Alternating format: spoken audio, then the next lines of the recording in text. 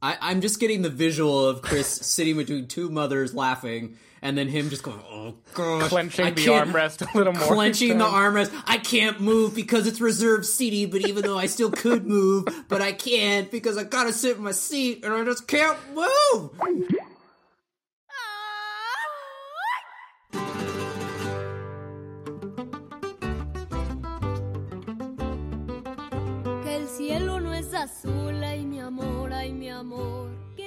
Hello everybody and welcome to the Spoiler the Warning podcast. This is review number 481 with a review of Coco. I'm Christopher Schnese. I'm Carson Patrick. And I'm Stephen Miller.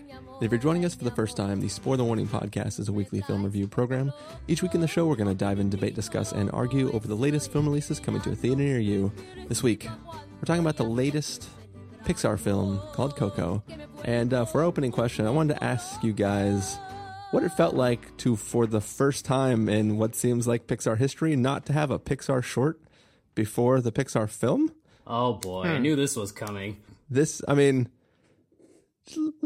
I obviously there's been some controversy over having this Frozen short that turned out to be pretty long, but completely ignoring the fact that it was Frozen, some Disney animated picture thing put in before a Pixar film. Did you guys genuinely miss having the Pixar short? I mean, I personally, I've been very surprised by some of the Disney animated shorts that have come before some of the other films. Paperman. So Paperman, I really like Feast as well. Like, they've been doing some shorts that I have definitely put on par with a Pixar short. But one of the exciting things about seeing a new Pixar film is seeing that short that appears before it. And I was very caught off guard by having a Frozen thing happen at the beginning of it. And I'm curious if that happened for either of you. Not really for me. I mean, after Lava, I kind of I stopped putting too much faith in whatever short would come before a Pixar movie.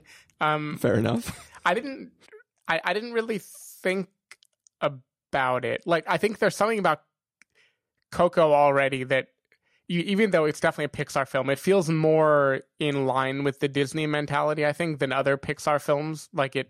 I don't know what exactly quantifies that, but there's something where this didn't feel like a big departure to have a Disney short before it. So the only weird thing to me was that Frozen is such a big beloved franchise already. Watching a short like that felt more like fan service to the franchise and not like a cute little short the way that Pixar movies normally, the short stands alone, right? Even Feast, even though it was Disney, it completely stood alone. Same with Paperman. Those are little elegant things that could have gone before anything. But this, I don't know. I didn't mind it. I certainly didn't think about the Disney versus Pixar thing. It was just a little atonal to the rest of the movie. Okay. Carson, I mean, obviously you had a little bit of gasp as I started to ask the question, and you were a little bit annoyed, but well, yeah, because everyone online, I mean, they've moved on from Justice League hate and have now pointed everything at this fucking Frozen short. Wait, really? People hated it? It was heartwarming and sweet and stupid. Why would you hate it? Exactly, because people are I guess had no idea that this was before it and that it was 20 minutes long and et cetera, et cetera. I don't know. I mean, I knew it was going to be there and I was excited for it. I didn't care. I was fine. Give me Frozen all day. I don't give a shit. Give me Frozen 2 right now. I don't care. For Disney me, please. For the record, at least some of us in this podcast really enjoyed Frozen. I was very happy with Frozen when it came out. I thought it was fine. I thought it was a very entertaining film. I thought they did some interesting things with the end of it, and I loved the music in it. I thought that, this was just more of the same. It's like you got a little mini movie in front of your regular movie.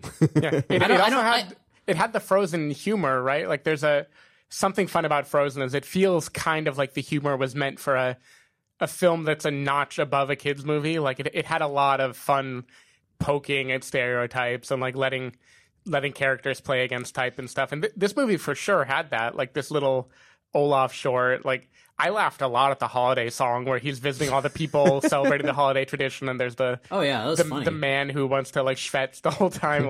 I'm going around collecting traditions. I mean, the fact that they managed to cram in 6 songs that weren't half-assed into 20 minutes was pretty impressive. Like, I mean, it was like 5 songs that weren't half-assed, and then one that was kind of half-assed.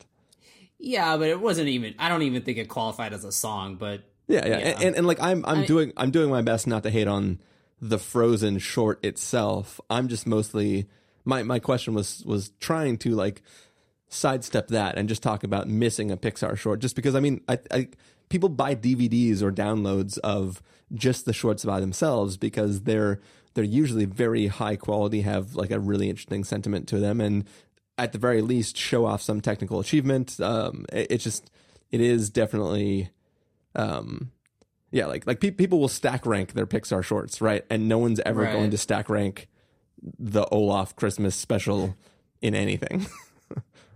I mean, I should have pulled it up beforehand, but there was some bobo on Twitter that was like saying how he literally was saying that like he understood that Disney and Pixar were bedfellows, like that was his quote, but he thought that Pixar shorts should be strictly in front of Pixar movies, and Disney shorts should be strictly in front of like Disney. Separate but equal.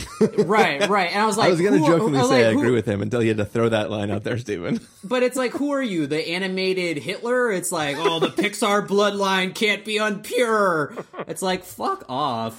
People are so dumb. You even man. Good Dinosaur, bro.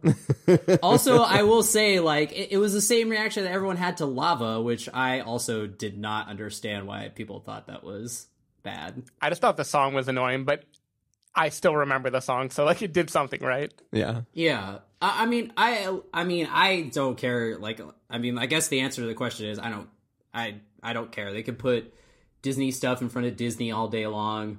That's fine. They can do that. I mean, I feel like most people would be, you know, like kids will be like, oh, cool, like another Frozen thing. Like they had a Frozen short in front of Cinderella. That was actually a short. It wasn't like a 20-minute thing that was supposed to be for TV, but then they were like, fuck it, let's put it in front of Coco. Yeah. But I mean, I will say that if you don't, like, if you're just like Joe Blow moviegoer and you got a bunch of kids and like you didn't know there was a 20-minute Frozen short in front of the movie, like, I will say that I guess it's slightly understandable. Like if you watch 20 minutes of previews and then a 20-minute Frozen short and then a 2-minute thing saying, thanks for coming to the movie. Look at the animation we did in our computer. And it's like, okay, like just let me see it, you know? Yeah. It's also, it was especially worrying for me. If I can take a quick second to tell another little story before this goes on too long, is that when I was looking at the movie times to get my ticket, the time on the site for runtime, it just said 45 minutes. And I'm like, well, that's dumb. They must have left off a 1 or something. Like, obviously, this is not the correct listing. But are you looking at that in your Movie Pass app? Yeah, I think it was in the Movie Pass app. But yeah, they've been dropping off the hours. It's pretty funny. Yeah. So basically, I just see this thing that says 45 minutes. And I'm like, that definitely must be wrong. And then I'm sitting at about minute 18 of this Olaf short. And I'm like, is Coco 45 minutes? Like, it was like, why would they pad the beginning of this with 20 minutes of nonsense? Mm-hmm. And, because I was like, of a totally different movie. I was like, is it really just that short? And they're like, well, we did what we could with Coco. Here it is. I got really scared for a second. And luckily what we got was not a 45-minute short of Coco. We got like a full-length film, which we will talk about. Anyway, I liked it. It was fun. Give me Frozen me all day. I dig it. They're learning from Marvel, right? Like Disney shorts in front of Pixar, Pixar shorts in front of Disney. Try to cross-pollinate a little bit. Who cares? Mm-hmm. Disney and Pixar are living together. Mass hysteria. Oh my gosh! Don't cross the streams, bro. Well, now all of our streams are crossed. Now that we have the Movies Anywhere app. Yeah. Anyway. I just thought, of course, people were having a meltdown online. I was like, really? It's just not. It's come on. This is crass commercialization. It's like, ugh, every Disney like Olaf movie in a sauna. All right, well, let's stop talking about the short that opened Coco and let's get into talking about Coco itself. We're going to take a listen to the trailer for Coco and then come back and give you guys a review. Once every year, our ancestors come back to our world. Please have a safe journey. To see family and friends. But no living person has ever visited their world. Until now.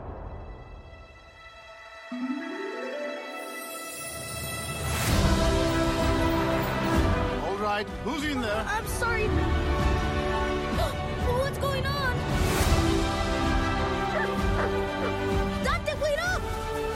You gotta stay with me, boy. We don't know where we are.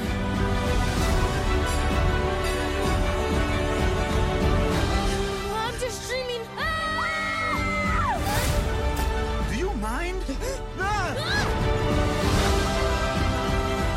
Miguel? What is going on? Remind me how I know you? They're your family. We have to get you back home. Welcome. Anything to declare? As a matter of fact, yes.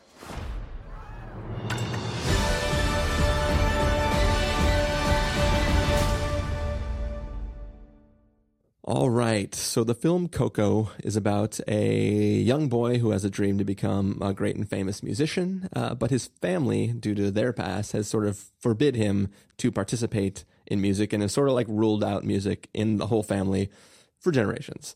One day, this young boy, Miguel, decides that he's going to try to steal a guitar and ends up finding himself inside the land of the dead, and before sunrise, he has to find people who can give him their blessing to help release him from the land of the dead so he can get back to the real world, and along the way have a nice little adventure to learn more about his past. Stephen Miller, what did you think about Coco? So I almost didn't even watch the movie yesterday because I was like, I was just not into the trailer. I think on the podcast I referred to it as Coco cultural appropriation or something like that. Oh, brother. No, like, and it wasn't like I was upset. I just thought like it looked kind of lame from the trailer. And I was wrong. Like, I thought this was great. It was a heartwarming kids movie. This was definitely on the kids movie spectrum of Pixar, but like, who cares, right? That's nice. I thought it had a nice lesson. It tackled some interesting themes. I thought the set pieces were really lovely and exciting. The story was really simple, right? Like, you can kind of call all the plot twists, 30 minutes ahead of whenever they happen, but that's fine, right? Like, it was fun to live in this world. Like, the music was nice, the characters were nice, the world was interesting, and I thought the rules were like well defined enough to be a kind of fun fantasy.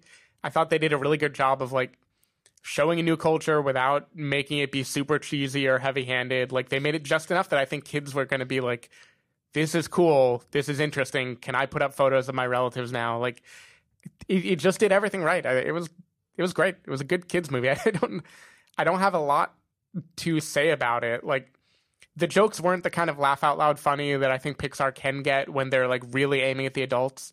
Here they had a few like funny stuff about Frida Kahlo as this like self-obsessed artist, and a few little jabs here and there. But for the most part, this was like very kind of kid-like. That's why I feel like this fits with Frozen. It really felt more like a Disney movie than a Pixar movie to me. It felt like we're aiming this at kids. We're going to make someone go on an adventure, and everyone's going to learn something by the end. But I can't hate this movie. I loved it. I didn't cry exactly, but like I got warm and fuzzy. Monster. I got warm and fuzzy at the end. I didn't cry either. I liked everywhere it went. If I could criticize at all, it's just that I didn't like the dog Dante very much. I kind of thought like he was just there so they could have an animal along for the ride.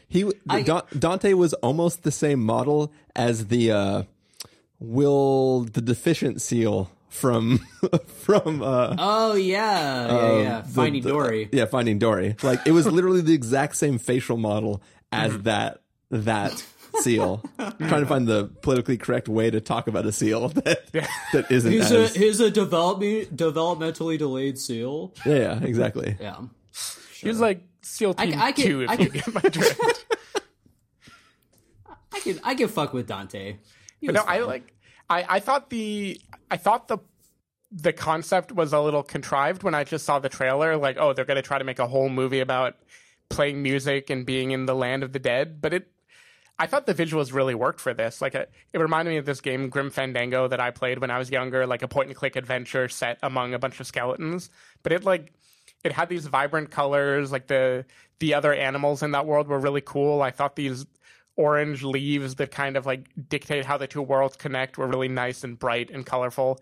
I saw it in 3D. I asked Chris if I should, and I think he was right. I think the depth was nice and not too heavy-handed, but it just made it like a little more immersive. It was cute. It was good. I dug it. I think anyone with a kid, like, I think the kids are going to like it, and you're going to be pretty happy you saw it. Carson Patrick, what did you think of Coco? Yeah, I liked it too. I think it's probably my favorite Pixar movie since Toy Story 3, which I guess is fitting. It's the same director. Yeah, I liked it because it is more kid-like. It is not as serious as some of Pixar's other movies, like Inside Out and WALL-E status. There were no, like, miscarriages or anything in this movie. Yeah, it was fun though. The vibes are really, really good, especially once he got to the land of the dead. Because in the beginning I was kind of like, I don't know, it was just kind of typical stuff in the beginning. Once he got to, I mean, the whole movie is really typical and like, really, like, you know, you could say that Pixar isn't reinventing stories in any of their movies, but they just happen to do it pretty well for most of them. But you know, it was fun. The Land of the Dead stuff was really cool. Like all the designs of the world and how there was all this like intricate things going on and like the whole system of it. And the animation, I mean, was really just nuts. Like I mean, their movies seem to get just better and better looking each movie. I'm sure there'll be like 4 SIGGRAPH papers on how to model bones this year, which is well worth it. Like every year they invent some kind of new challenge to do, right? Like a few years ago with Brave, it was like, how can we make hair look as good as possible? With The Good Dinosaur, it was like, how can we make plants and scenery look as good as possible? And now it's like, how can we make bones with no muscles still animate right? Yeah, but I think also like obviously their big shining thing was literal shining, right? Yeah. Like the glow that they had emitting from like even just everybody in the transition between life and the Land of the Dead, like that glow that the characters have, where they have a glow without casting light on other things, but then like the petals like all glowing, like I was very, very impressed. The leaves were definitely cool. Very, very cool, like look and the colors and stuff of that. Although the whatever they were called, not the spirit animals, but like the like brightly colored mythical creatures or whatever. I don't remember what they were called, but they're basically spirit animals. The Alabrihe, I think they're called. Those look cool, but for some reason they like, I didn't think they like fit in the movie. Like they like weirdly stood out. I don't know why. To me, it did. I mean, that seemed intentional though. Like they are their own sort of thing that can, like, even though the people in the Land of the Dead are all dead and they're skeletons, they're somewhat grounded as real life things that are just in this dead form. But these spirit animals were like, they could take any form they want. They could be mythical and be separate. Like they definitely were supposed to exist in a way that isn't the same. No, I mean, I get that. I'm just saying, like, the visuals of it, like, it just seemed like it was from a different movie because, like, the movie looked very autumnal and they're like neon colors. But I just assumed, and I could be an idiot, that they were like supposed to, like, piñatas are supposed to be made after these creatures. Probably. I'd assume. There's some kind of art style that does that. Yeah. Yeah. But I mean, I did like that it was fairly dark. Like there was a lot of kind of dark, sinister things going on. Especially there's a nice few twists like in the middle of the movie that I thought were cool. Which is kind of like, which is why I like Toy Story 3 so much, because there was like a weird like horror element to that too. But this movie is like way better than the other Day of the Dead movie that came out a couple years ago, The Book of Life. Yeah. Like that movie had pretty solid animation too, but like it was just kind of exhausting. Like, I mean, it was more of like, it was even more of like a kid's version, like very silly, but like not really fun. But yeah, this was definitely a step up from that. So overall, I mean, it was really fun. Like, honestly, like the Land of the Dead just looks like California Adventure. Like, it's just a low key ad for Disneyland. Like, it's just like, sure, like just show me all day, Disney. I don't care. I would go to Disneyland again. Fine. Get me excited. Take my money. I don't care. Can you only get into California Adventure if somebody has posted your photo in Disneyland? Or I guess in California? I fucked it up. Oh, I'm just going to go with no. I don't know. Sure. Yeah, there's not a whole lot more to say. Please stop me from talking. Yeah. I don't know why. I will rescue you. I'll put your photo up so we can come back. Bring me up on the door. Bring us up to the podcast of the living. Yeah. But anyway, so I mean, if longtime listeners of the show know that I have like a sort of rule of evaluating Pixar films, I have this idea in my head that Pixar films are supposed to be about fantastical things that are happening in our world unbeknownst to us, which is why I hate Cars, because that breaks the formula. La la la la la la la. So you should hate Up, right? I feel like and WALL-E. I feel like Up. Well, I mean, I did hate WALL-E. I mean, I love the first 45 minutes. Well, anyways, I don't want to retread every single film, but basically, like, I've had this, like, I kind of hold this. There's like the Pixar Prime, which is like the films that fit this rule, that are about this idea of things and fantastical things in the world that we don't see. Didn't like Brave. Like, you know, there are things where it's like they're starting to tread out away from what I hold to be the key of what Pixar was doing. So I was a little bit worried about Coco. I assumed it would be entertaining and animation would be great because that's what Pixar does. But I was kind of worried about what the film could be and didn't really expect a lot out of it. I also sat through that 20-minute short beforehand, so I was getting a little bit scared again. Two mothers sat on either side of me, and they, you know, that mom laugh where like they're laughing for other people. They're not laughing because they think it's really funny, but they're doing that like it's the opposite of like Spence's laugh, where he's like like, yeah. Mothers are like that is a funny thing for my child. Like they're trying to teach their kid how to laugh. Yeah. Two mothers, one on either side of me. Same exact situation going on. They don't want the kid to pick up your laugh. Yeah, they don't want my laugh. So I was worried. They were laughing a lot during the short. I was afraid this was going to go very poorly. I'm just getting the visual of Chris sitting between two mothers laughing, and then him just going, "Oh gosh, clenching the armrest a little more, clenching the armrest. I can't move because it's reserved seating. But even though I still could move, but I can't because I gotta sit in my seat and I just can't move." Anyway, yeah, that's basically exactly what was happening. I was like sweating. I'm just like, oh. Yeah, they don't serve drinks at the Century. This is a real luckily the mothers thing. Reported this creepy dude sweating between them during the Olaf short. Like, I wish I had tape of when Chris came with me and Sarah to see some dumb Liam Neeson movie, and we made him sit in the front section, and it was like, "Come on, Drew!" It was like trying to get like a dog to like get in the car or something, or, you know, I don't know. Like, it just won't go in. Just like, come on. Sit with us. Eat this popcorn. So all that being said, Coco is so good, you guys. I really, really love this movie. I mean, Schnese can Schnese about some ending stuff that is clearly telegraphed, and then the film continues for 20 minutes until the characters realize the thing that is obvious. Yeah.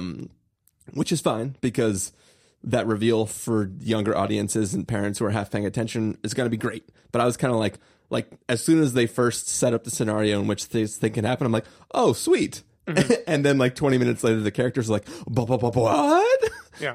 And that sort of bugged the Schnese gonna Schnese part of my brain. But the rest of this film is great. As Steven mentioned, like I don't know a lot about Dia de los Muertos. I can not even gonna try it. Day of the Dead. Yeah, Day of the Dead. But the world building in this is great. Like this is essentially I happened to on Thanksgiving. There was a child in the room watching a bunch of animated films. One of those films was Inside Out. So I got to re-experience the scene with Bing Bong stuck in the memory pit. Oh, yeah, Bing Bong. This is that memory pit as a whole movie. R.I.P. Bing Bong. This is the memory pit of Inside Out as an entire movie, and that concept is brilliant. And I guess this is just like the story that everybody knows because you know about the Day of the Dead. But like, as a person who doesn't like have this is back knowledge of this, like learning it through the character and having a character go like, this dumb day where I have to go around and put these photos up of my family and like put food that no one's going to eat on the table and like all this stuff, and watching the child organically, like Miguel experiencing the world from the other side in the land of the dead and seeing what it's like for the people on the outside and realizing how important these traditions are to the ancestors who have passed away. Like it was really, really interesting and compelling. And like,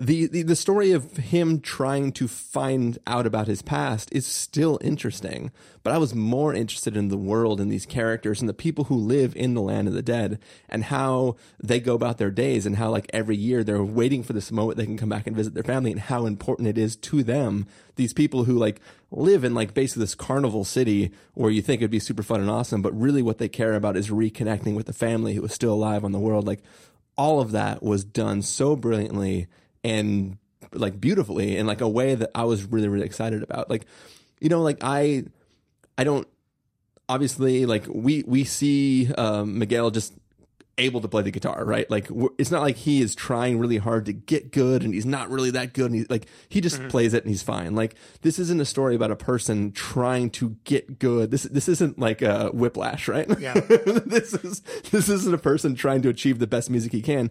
This is a person just wanting to get to a point where his family can't stop him from enjoying and wanting to play music in front of other people. Like when we meet the character, he has never played in front of anybody other than the dog. Mm-hmm. So this isn't that story about this rising star. This is a story of a person delving into his family's culture and like learning about these really important lessons and learning about his past in really, really interesting ways. And it was just one of those things where I was very, very invested in the characters and everything going around, and I just had an incredible time with it. And I maybe teared up a little bit at certain parts in the film, but whatever. Just because you guys didn't doesn't make it wrong for me to do it. Maybe clutch the hands of both moms on either side. Both moms on either side. Yeah, were you all that holding was hands? The point where I got thrown out. But no, like I really, really enjoyed this movie, and it was just I was pleasantly surprised at what I got from it, and I was pleasantly surprised at how invested I became in the lives of the characters and the portrayal of what it means to be forgotten by people in the land of the living, right? Like we always talk about other films that deal with what is the legacy that you leave behind in the world after you're gone. Mm-hmm. But this is like a story that's like, no, like it's not just about the legacy. Like there are consequences of not leaving a legacy for people to go. And like just the idea of the double death or whatever they called it, right? That was like a really, really interesting concept that I was just kind of like, dude, this is like heavy stuff that I think that like kids who are taught about this tradition are probably not taught with the context of really, really caring about it. I mean, I just assume that it's one of those things that like you do because it's tradition, but maybe you don't really care about it. And this film puts it into a perspective which makes you go like, no, this is important. You know what I mean? I don't know. I was really, really drawn into it, and I love the film. Yeah. So I have to ask, without giving away spoilers, when we watched the trailer for this, you noted the similarity with Kubo and the Two Strings. of which there are at least like 5 more that you wouldn't have known before watching the movie. Did that like, were you feeling that at all when watching it? I think it's a coincidence. I don't think like they tried to do it, but it is kind of funny. Like a lot of the plot twists wind up being the same plot twist that Kubo had. Yeah, I mean, It was a leading question. I just thought, I thought it was funny. Like, as they started to unfold, I was like, oh, Chris is going to find more similarities here. Yeah. I think I'm still the another film that played in the room during Thanksgiving at the child's request was Moana, which also has like ties to Kubo and the Two Strings, but like it it ties more literally to the 3 mission structure and things like that. So I think I'm blocked by those comparisons, and I wasn't like, I don't even remember referencing Kubo and the Two Strings when I saw the trailer. I think you called it Coco and the Two Strings. Oh, that sounds like something I would call it. I mean, anyway, they do totally different things. I don't want to actually compare them. Also, I think that was probably more of a cultural reappropriation joke than a assumed plot mechanics joke. But yes, I mean, also these plots in these animated movies are so similar. Like, there's so many similarities between not just this and Kubo, but just like, you know, example A and example B. So, you know, I don't know. But I would rather have seen the Laika version of this movie. Yeah, I don't know. I feel like we got like the good split though, because this had the kind of pathos and really easy to digest heart that I think Laika is maybe too artistically pure for. Like they wouldn't just hand it to you the way that this movie does. And like sometimes I like just having it handed to me. Like, tell me how to feel, movie. This is just like carry me for an hour and 45 minutes. Oh yeah. Well, like I said, and I've said this before, like I've the character of Miguel and this movie in general, like I'll watch this any day over Inside Out. Yeah. Like the girl in Inside Out, so annoying. Like that movie is like the Columbus of animated movies. Jesus. Ugh. So yeah, like when it gets, I mean, that's also a reason why like I kind of didn't get the hate for Good Dinosaur, because like that movie felt very kid-like and just kind of pure. And you know, after Inside Out, because I think that came out the same year, I was just like, I'd rather watch this, you know. And sometimes, you know, it's kind of like how I'd rather watch a DreamWorks animated movie. And you know, it's funny how there's a lot of similarities between like DC and Marvel and Pixar and DreamWorks, because like Pixar is clearly the Marvel and DreamWorks is the DC. Like DreamWorks got one movie, How to Train Your Dragon, that's their Wonder Woman that everyone likes, and the rest are usually shit on. But sometimes you just want to watch like Alec Baldwin as a baby, you know, like, you know. So that's where, you know, or, you know, wacky penguins and shit. Like that's you know, sometimes like I'll take that. And that's why I think I responded so much to The Good Dinosaur, because I was like, this is almost like a DreamWorks movie. Like, you know, like I wasn't expecting that. I was expecting a lot more serious approach. So I'm glad that this one didn't have that approach. I kind of in the beginning I was getting those vibes, but then once he went to the land of the dead, it was like, oh, okay, this is cool now. I mean, you can't really deny the just the visual you know, display and the craft that went into that. Yeah, and even just the fun of when the adventure starts. Like, yeah, and it's adventurous too. A lot of Pixar movies, like even ones that are held up as wonderful, like you know, Finding Nemo or something, they don't have that feeling of like presenting a world that you can't wait to see more of. Yeah. And this, I think, just the introduction of this like Grand Central Station customs place where you're suddenly in the land of the dead, and there's this, you don't know anything about it, right? Like there's all these different places and this hierarchy of people, and there's bright lights and sounds everywhere. It was just fun. It was like, yeah, it was like how I felt at like the moments in Hugo where you first start to like, I don't know, you just feel this like little element of like, oh, there's a lot of like fantasy to be found in this busy world that we live in.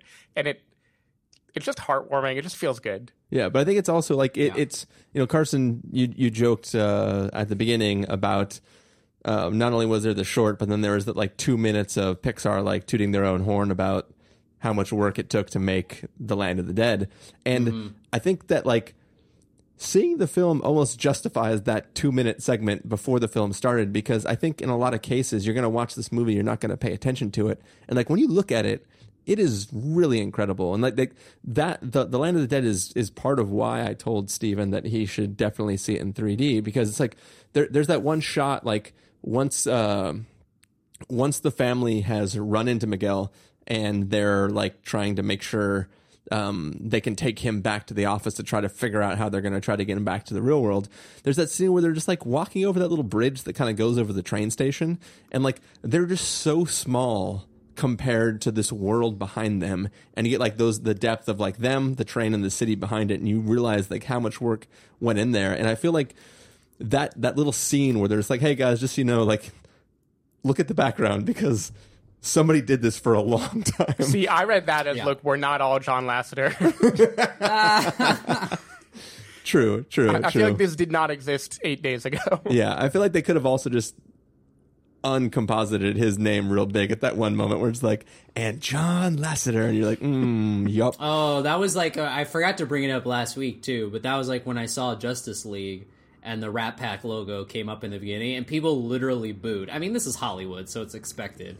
But they're like, boo! It's like, fuck, okay, yeah, we get it, but you paid to see the movie. They already got your money, so fuck off. They could have put Christopher Plummer's name there, that's all I'm saying. I mean, this just happened. They couldn't fucking take it out. What, are they gonna go in and literally cut the film print? Like, come on. Yeah, I mean, just put anything in the projectionist could just stick his fingers up right in the middle. It was just so funny, like, come on. But anyways, going back to what I was trying to say, like, it definitely feels like they were watching a final cut and somebody was like, damn it, those backgrounds are amazing, and no one's even gonna freaking notice these. And they're like, well, we could just put a little section at the beginning where we're like, hey, please notice the backgrounds. But no, like I thought like the environment was really amazing looking, and it was just like one of those things where it was like it was really impressive, and I was stoked to watch it. Yeah, I kind of felt the way I felt with Zootopia too, where there's the first introduction to the world of Zootopia. Yeah, and you look at how they fleshed it out, and you're like, I want to watch an hour and a half of this. Like when the train's going through each of the sections. Yeah, exactly. Yeah, there was definitely Zootopia vibes. I mean, it was a completely realized world. And I'll just say, I guess I should clarify, even though I'm sure nobody listening is going to question it. But, like, this, like, obviously, I pretend, I, like, shit on, like, the ape CGI and stuff like that. Now, obviously, I'm aware the fact that there's a lot of hard work that goes into that, too. But I'm not a fan of those, like, trying to make realistic-looking animal type of CGI in a live-action movie. Now, in this case, where it's a completely CGI movie, like, yeah, like, give me that all day. Like, go to town and, like, spend, all the little intricate details that we're probably not even going to notice. I mean, that's totally fine. Like, anyway, I'm sure that clears up nothing, but...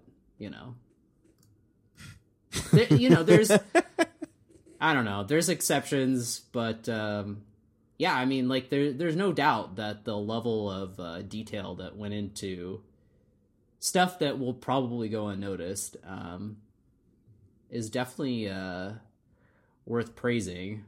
Although I will say that, like, I'm surprised Pixar just hasn't gone all in on the human characters, like, making them look realistic. Like, they still look cartoonish. I'm glad they opt for that, though. I think like Robert Zemeckis just scared everyone away for like way too long. But I mean, I will say, like, Grandma Coco, like, she looked dead to real in some shots.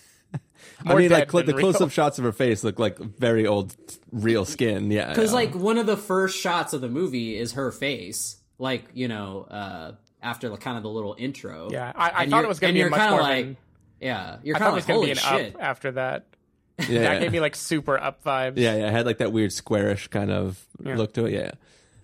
Yeah. But I mean, But I mean, the like look of the character was still cartoon, like Pixar look, but the detail was very realistic looking. But I think going with the sort of not quite real gives them chance for more expressiveness in the animation, and they buy into it like full, like completely. Like even Steven, you were praising the bone rendering in animation, but like even the scenes where like they're looking at the hand, like obviously they're simplifying the bone structure in the hand, and they want it to be cartoony, and they lean into it really, really heavily. But it allows them to do really, really interesting movement and kind of things that if they were trying to make it real-ish looking, it just wouldn't achieve that. And well, it also lets them make a movie about skeletons that doesn't look creepy, right? Yeah, true. Like, you need kids to... Like, I wasn't even realizing until I left the theater, but the character of Hector, I think, like, we see for maybe, like, 2 seconds not as a skeleton. Yeah. And you still find him lovable. Like, there's no moment where you're, like, creeped out or...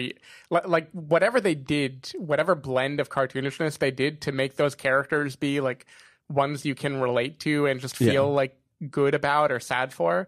Like, they nailed it. Like, I don't want them to fuck with that formula. They did a good job. And I think it has to do, too, with the amount of time they spent in building unique skeletal structures for each person. Like, obviously, all humans, the skull underneath looks relatively close to the same, right? Obviously, if you have, like, a wider jaw or something, then your jawbone's going to be structured a little bit different. But essentially, like, the top of the head, the eye sockets, the nose, and, like, the upper jaw look relatively the same on every single person, right? It's just that's default human bone structure. But they really go out of their way to make each individual skull look very, very different, and to the point where like you can sort of recognize who a person is in the real world versus in the skeleton world, which it was really, really cool, because it could have just been like you can only tell from what the outfit they're wearing, right? But yeah, that was pretty cool. Cool. Anybody got any last thoughts on the film?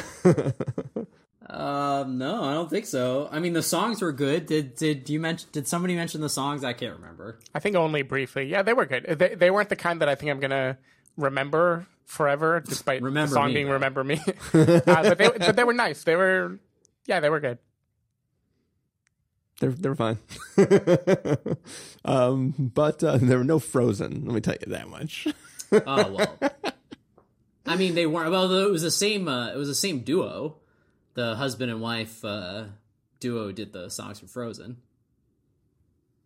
But did Frozen have whose names Giacchino too? What? Did Frozen also have a score by Michael Giacchino? No, I don't think Giacchino did that one. Actually, I actually was not that. I thought his score was actually okay in this. Usually, it's like glaringly annoying. I didn't even notice it. I think I only noticed the guitar songs. There were a couple I mean, again, it pretty much blended into the background, which is whatever. But there were a couple parts where I was like, that's not terrible. That's not bad. But usually, like his stuff is just like always just kind of blends in, and like for me, that's. I don't know. I want it to like really stand out if it's gonna be a good score. That's how whatever. Again, nobody's stopping me, so I'm just gonna keep going. I'm gonna stop you, Carson. I'm gonna stop you so that we can get to our verdicts for this film. I want to look at the puns though for the title tracks. Well, you can cover those at the end. For now, let's do verdicts. Stephen Miller, if you're going to give this a must-see, recommend with a caveat, wait for rental, pass with a caveat, or a must-avoid, what would you give it? Must-see. It's a great kids movie and a great Pixar movie. I'm glad I saw it. Carson Patrick. I don't know. It's between a must-see and a recommend for me. I guess it's a recommend caveat. No, you can't fucking do that. Just give it a must-see. It's a recommend. Recommend caveat is that it's a must-see. Sure, it's a must-see for the animation alone, but the opening I thought was whack. Yeah, we don't have to count that. Yeah. Must avoid. I've actually seen posts like in my RSS feed, there's posts that says when you should go into your screening of Coco to avoid the Olaf short. Oh, yeah, I've seen that too. That was pretty funny. Anyways, for me, it is a must-see. As I said, great film. You should watch it.